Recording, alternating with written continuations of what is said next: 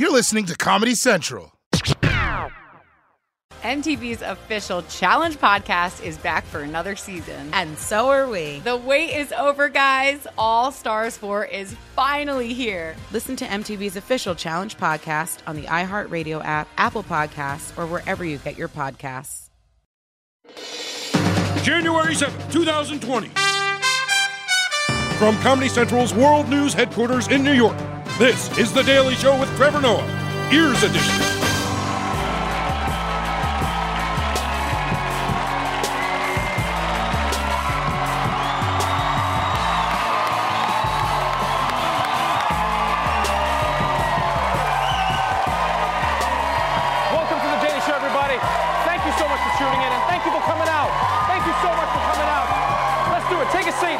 Show. I'm Trevor Noah. Our guest tonight is an investigative reporter whose work is a big part of the reason why Harvey Weinstein is on trial right now. Ronan Farrow is joining us, everybody.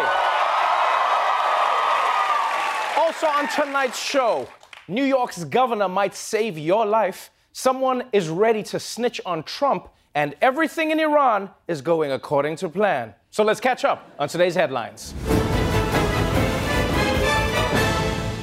Let's kick it off with Lori Loughlin. Some know her as Aunt Becky. Others know her as the star of every other Hallmark movie. But now she's about to be known as the inmate you don't want to mess with. Actress Lori Loughlin is reportedly preparing for a possible lockup with a prison coach. According to Radar Online, she's learning martial arts and prison lingo. She's facing up to 45 years in prison after pleading not guilty in the college admissions scandal. Okay, wait. She's learning martial arts and prison lingo? First of all, what is prison lingo? What, is she going to be in the prison yard her first day and be like, all right, I'm going into my cell? People are like, oh, I can tell you've been here before.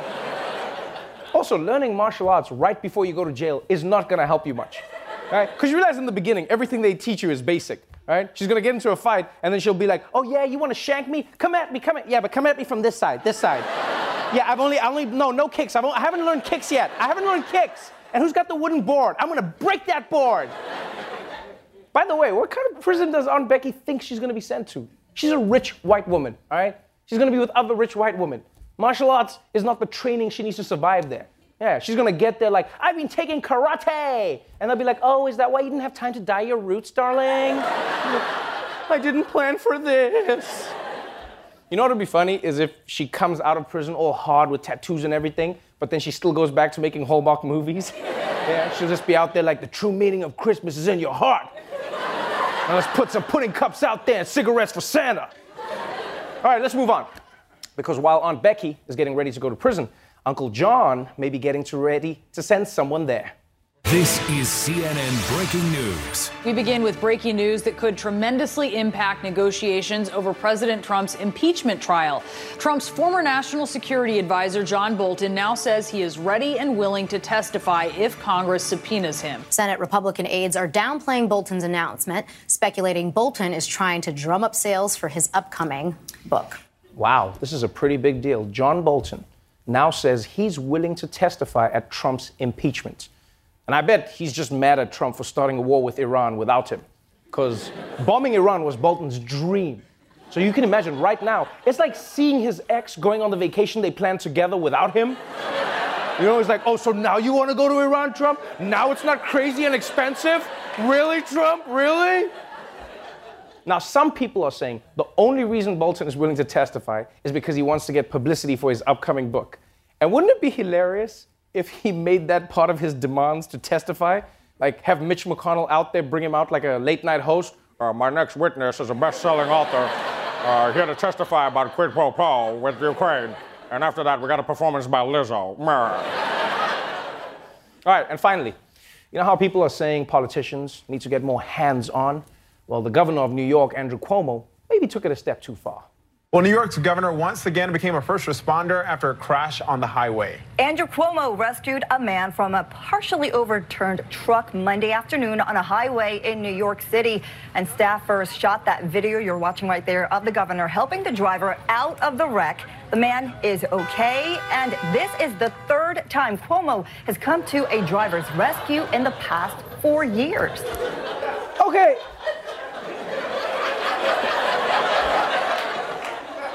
It's cool that Governor Cuomo helped that driver, but let's be honest, rescue is a strong word. I mean, he's just half grabbing the thigh. I mean, Cuomo is the guy who helps you move your sofa like, I got the pillows, I got this. Now, what's really interesting is this is the third time Cuomo has rescued a driver, which I'm not gonna lie is a little suspicious. All I'm saying is if you see Cuomo while you're driving, buckle up.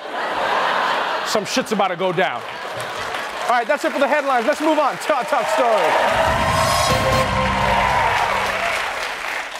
All over the news, the big story is still about the U.S. killing of Qassem Soleimani, Iran's top general and hottie who used to have a body. Because hate him or love him, you have to admit the man was good looking. I mean, look at him. Look at him. He's like a terrorist George Clooney. Yeah, he should be named People Magazine's sexiest man who's no longer alive. Yeah, take that, Abraham Lincoln. So now that Iran's top commander is dead, where does that leave everybody else? Well, let's catch up on all the latest developments in our ongoing segment, Middle East War Part 2. This time, it's Persianal.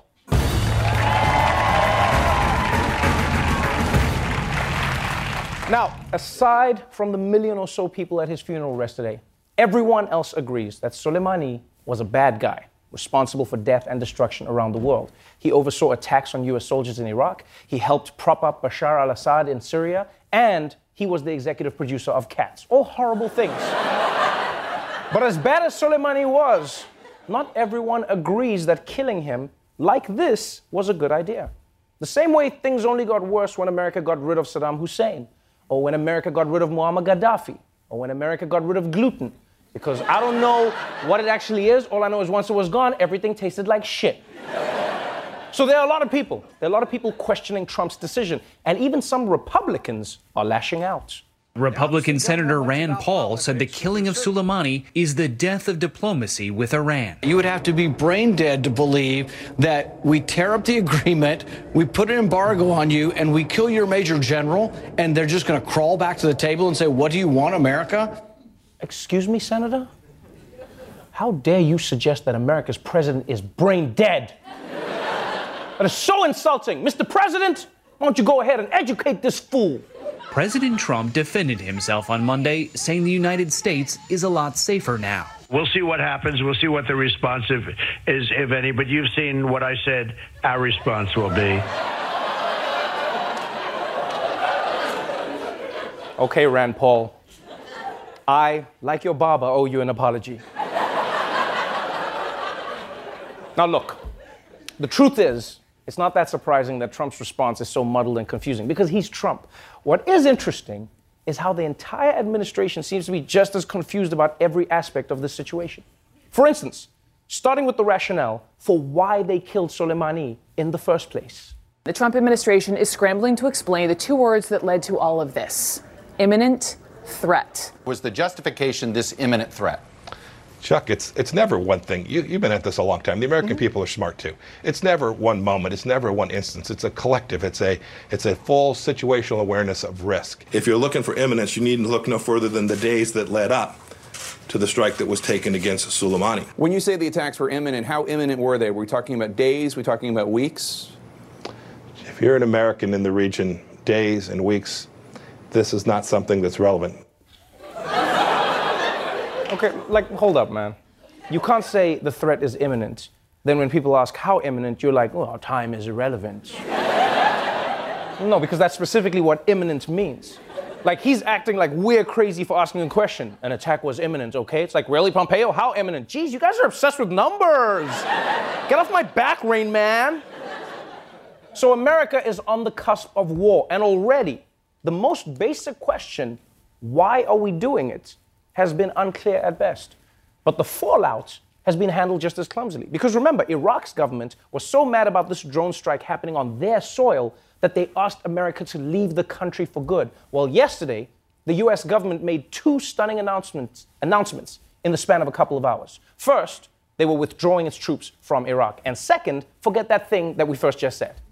Adding to the confusion Monday, the Pentagon circulated a letter announcing a withdrawal of U.S. forces from Iraq. But the Pentagon later said there is no decision to leave Iraq, and it was just a draft. It was a mistake, an honest mistake. Yeah, that's right. The Pentagon released an announcement saying they were pulling out the troops, and then they were like, backsies. I didn't take my hand off the piece. That's not the move. Like, how do you send out a draft military announcement by mistake? These people control nuclear weapons, and they can't even handle Microsoft Outlook. How do you do this, huh? It's like, all right, it's time to bomb Iran. Oh, shit, I sent them a referral code to Grubhub. Sorry, guys. So it's not clear why the administration chose to kill Soleimani now. And it's not clear if the troops are leaving Iraq or not. But one thing's for sure. They also don't seem to know what they would bomb next. The Trump administration struggles to put out a cohesive message about how the United States plans to respond to Iran's latest threat. The president is threatening to strike 52 sites in Iran, including cultural ones, which would violate international law. Senior administration officials either publicly contradicted Mr. Trump or said that he had not said what he said. The American people should know that every target that we strike will be a lawful target, and it will be a target designed at the singular mission of protecting and defending America. President Trump vowing he's prepared to strike back, though he's now backing down from threats to target Iran's cultural sites. We are, according to various laws, supposed to be very careful with their cultural heritage. And you know what? If that's what the law is, I like to obey the law. What? I like to obey the law? No, you have to obey the law. Trump makes the law sound like it's an optional topping at Chipotle. Bitch, it's the Geneva Convention, not Pico de Gallo. I like to obey the law.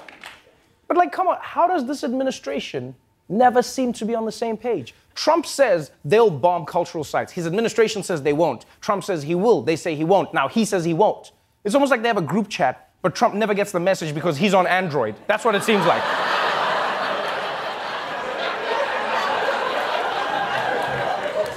So, the truth is, as much as we insult the Trump administration, at least they're learning from America's previous mistakes. Because in 2003, the Bush administration had a plan to go into Iraq, but no exit strategy.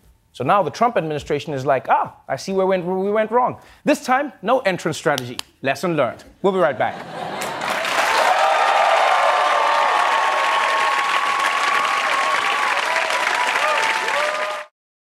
MTV's official Challenge podcast is back for another season. And so are we. I'm Tori Deal. And I'm Anissa Ferreira. The wait is over, guys. All Stars 4 is finally here. And this season takes it to a whole new level. Old school legends, modern power players, and ex-lovers are all competing in Cape Town, South Africa for the prize of $300,000. And we're going to be right here along with you fans, covering every episode on the podcast. Listen to MTV's official Challenge podcast on the iHeartRadio app, Apple Podcasts, or wherever you get your podcasts. Welcome back to The Daily Show. The world is undoubtedly on edge right now, waiting to see how Iran will respond to America killing its top general. But according to some Iranian leaders, we might be waiting for a while. This morning in Iran's capital, the foreign minister saying in a speech, the U.S. will receive the definitive, resolute response to its brazen criminal act in a place and at a time it hurts most. Iran is a very patient country.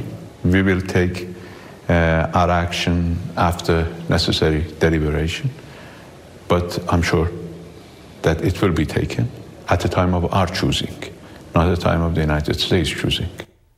God damn. Iran is a very patient country. That gave me chills. It really did. It was like from a TV show. Like, I'd be watching 24 and the guy would say that and I'd be like, ooh, lazy writing, but that was effective. And to be honest, I wouldn't mind that guy scheduling all my appointments. Yeah, just be like, Trevor will meet you at the time of his choosing, not at the time of your choosing. You have been warned, Comcast. Now, the big question is, what do these threats actually mean for Americans? Well, to help us figure it out, we're joined by our own senior national security correspondent, Roy Wood Jr., everybody.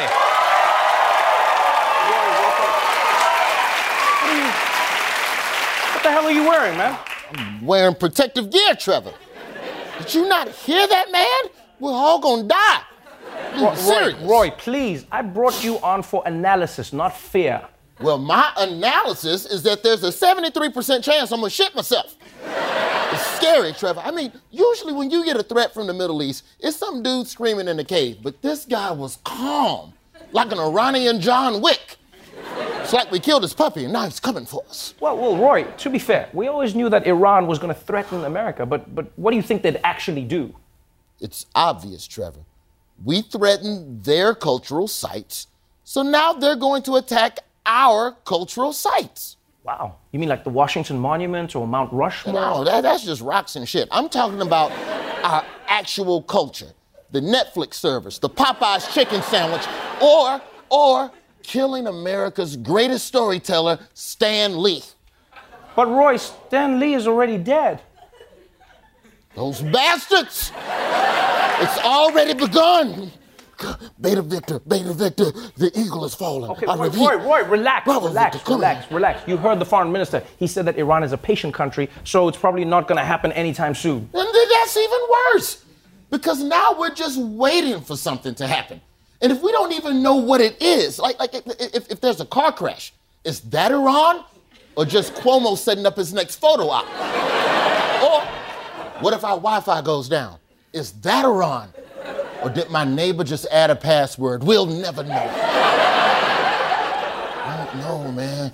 Because you see, Trevor, patient revenge is the worst kind of revenge. You remember when your mama said she was going to whip your ass, but she didn't say when?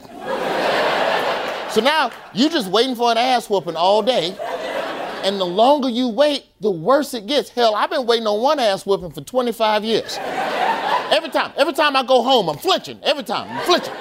I told you I'm sorry about the cookies, Mama. I was 7 years old, Joyce. Roy, I understand what you mean, but unfortunately, this is what it's like when we are close to war. Well, that's the thing, Trevor. If Iran is mad that Trump bombed their general, they should handle their beef directly with Trump. Whoa, Roy, whoa. No, you're not suggesting Iran attack the president of the United States. You don't bring that shit to my show, Roy. No, listen, chill out, green card. This is what I'm saying. I'm just saying that if Iran wants to get revenge, they should just mess with things that Trump actually loves. His hotels. Put bed bugs under the mattresses. Plug the holes at his golf course. Swim in the pools even though you had diarrhea in the last 14 days. And if Iran really wants to hurt Trump, if they really want to hurt Trump, tell him he's invited to a party full of supermodels. Then when he gets there, bam, it's Eric's birthday party. Wow, you're the real terrorist. Roy Wood Jr., everybody. Stan Lee, we will avenge you. You crazy, Roy. MTV's official Challenge podcast is back for another season. And so are we. I'm Tori Deal. And I'm Anissa Ferreira. The wait is over, guys. All Stars 4 is finally here. And this season takes it to a whole new level.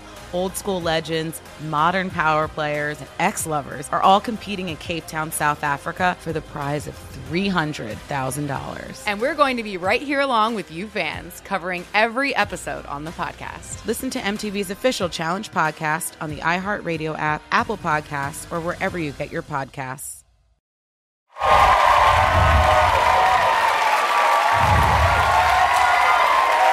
Welcome back. My guest tonight is a Pulitzer Prize-winning investigative reporter for The New Yorker, a documentary producer for HBO, and best-selling author whose latest book is called Catch and Kill. Please welcome Ronan Farrow.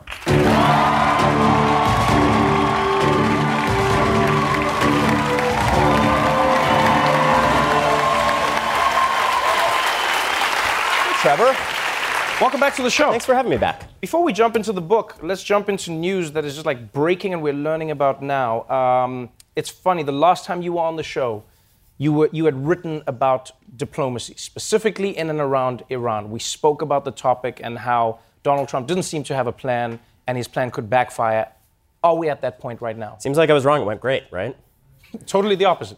Look, that book, War on Peace, little plug there, was about the collapse of diplomacy. We are strip mining our diplomatic apparatus. The State Department is not what it once was, and diplomats aren't in the room making the decisions.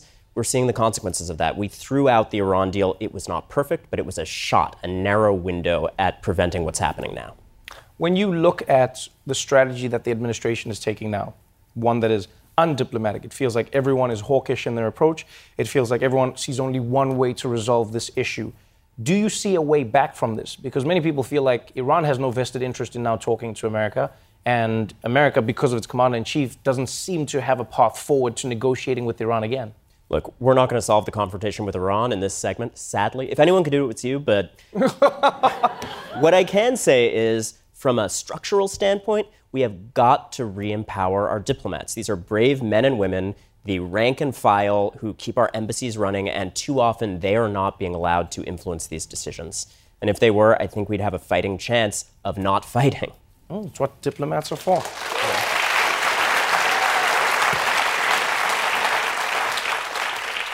You have been at the center of one of the largest movements in America. You know, you've never claimed to spearhead it, but you have been writing about some of the most powerful men who have abused power to, in some way, shape, or form, abuse women in and around their lives. Harvey Weinstein, as fate would have it, started his trial today. You've written this book, Catch and Kill: Lies, Spies, and Conspiracies to Protect Predators. Do you think the Harvey Weinstein trial is going to go in the direction that the public hopes, or is he powerful enough to somehow escape again? Look, I wind up saying this a lot. I am a reporter, not an activist. I hope that Harvey Weinstein receives a fair trial. That means a prosecution being tough, the process being organized and respected and not manipulated in the way that powerful people so often are able to manipulate those processes. A large part of the reporting in this book is about how Harvey Weinstein narrowly evaded previous attempts to charge him. Right. Because he was able to hire armies of private investigators to dig up dirt on his accusers and smear them and influence the DA's office. This very DA, who's advancing this case in Manhattan right now, is one of the people who dropped charges against him previously, after Harvey Weinstein's lawyers made donations to his campaigns. So, you know, they are trying now. There's a lot of public pressure. I hope they do a good job. But this has been a long time coming, and the track record doesn't make one optimistic. It's interesting because this book is really a story not just about what happened, but how it was allowed to continuously happen. You know, you write in the book about how Harvey Weinstein was caught on a wiretap, you know, how the police heard him confessing to groping a woman. You know, you read in the book about how Harvey Weinstein set up a campaign to protect himself and to threaten people who are coming after him, including yourself, which is a scary place to be in. Did you learn if there is any way to hold people that powerful accountable? You know, the small sliver of accountability that we have now is because the women that you just mentioned were so brave. I mean, yes, I was in the crosshairs of, frankly, an insane international espionage operation. You know, there were people with false identities following me and two Russian guys hanging out outside of my apartment, and they became sources in some cases eventually because they objected to it. But the only reason we know any of this is because people came forward and they said enough. And overwhelmingly, that's the women who had gone through these terrible experiences and decided to risk everything to speak. We actually have here tonight two of the sources in that very first Weinstein story. And, you know, I think it's a bittersweet moment where this is dredging up a lot of complicated feelings, but we're seeing this happen because of them. One of them is that woman that you mentioned who wore the wire and got a confession from Harvey a couple of years ago, Amber Gutierrez. Another is Rosanna Arquette. These are heroic people who helped us understand terrible crimes.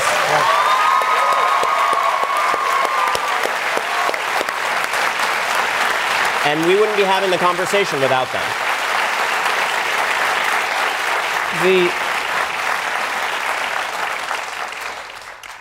know, one of the scary parts of these stories, one of the scariest things about reading, you know, about the story is not just the predators themselves, but it's about the systems that helped enable them to keep on being predators. You know, you write in the book about how you went to your bosses at NBC and you said, guys, I have this story on Harvey. And that story was shut down. And they said, oh, you don't have enough. It's not a good enough story. Why did you keep on, even though many of your bosses told you in the news world, oh, there is no story here? We've seen a lot of people go up against their bosses to expose the truth now, including after this body of reporting about NBC, which revealed a lot of misconduct at that company. People on NBC's airs, journalists like Rachel Maddow, getting up and saying there needs to be an independent investigation there, which still hasn't happened. Look, this was a company with a lot of secrets of its own. Right. It was a company with a lot of alliances with Harvey Weinstein, and I lay out, reams of transcripts of calls that they were secretly having with Harvey Weinstein. Right. But the point is not about NBC. The point is this happens all the time. And I think the moral of the story is you have to keep going. And when sources are as brave as the sources were in this story, there was no room for me to be cowardly. I mean, they set the bar really high, and I knew I wouldn't be able to sleep at night if I failed them. Do you think there's been a certain element of the liberal media being protected by being liberal in a way? And I say that because, you look at the stories that have come out now about Fox News, with Bombshell, the movie, Loudest Voice, etc. The one thing we see there is that at some point Fox said, hey, we're going to bring in these independent investigators to investigate what has happened here and get to the bottom of it all. As you said, though, it feels like the NBCs of the world haven't been as transparent. They've said, oh, we'll figure it out, but it hasn't become a real investigation. They haven't gone after everybody who's been involved. And it feels like the accountability hasn't been at as high a level. You're one of the few isolated people writing about this. Do you think that has something to do with it? It's interesting. I break stories about Democrats, and I get people howling at me on Twitter, you're a plant for the right. And I break stories about Republicans, and I get the opposite. We live in these siloed worlds where we're only seeing news we agree with, and people aren't conscious of the fact that sometimes you're just reporting on crimes, and those don't have a partisan nature to them. And I truly believe these stories that I've been fortunate enough to do reporting on about sexual abuse, no party. This is about corruption. This is about the abuse of power. When you look at these stories, they must have a common thread beyond just the person. What are the steps that we could take? What are the moments that people missed where somebody could be held accountable, where something could have been stopped, where somebody could have been listened to? Is there anything where you notice in your reporting that that's where society we're dropping the ball? The story is full of moments where it could have been stopped earlier. Where people had taped confessions of crimes, and whether they were in law enforcement or they were in the media, they decided it wasn't worth the fight. It doesn't always look like someone twirling their mustache in a dark back room and saying, I'm going to cover up a crime. Usually it's people saying, is it really worth a confrontation? And all these TV executives, Noah Oppenheim, the head of NBC News, just says point blank to me at one point, is this worth the fight? We got to decide if it's worth it. Right. And they decided it wasn't. So I think the moral of the story is it's worth the fight. Powerful, man. It's an insane story. If we weren't living it, I wouldn't believe it was true. Thank you so much for coming back on the show. I hope everyone reads this. Catch and Kill, a fascinating book, is available now, and a new episode of the Catch and Kill podcast will be available next week. Ronan, Farrow, everybody.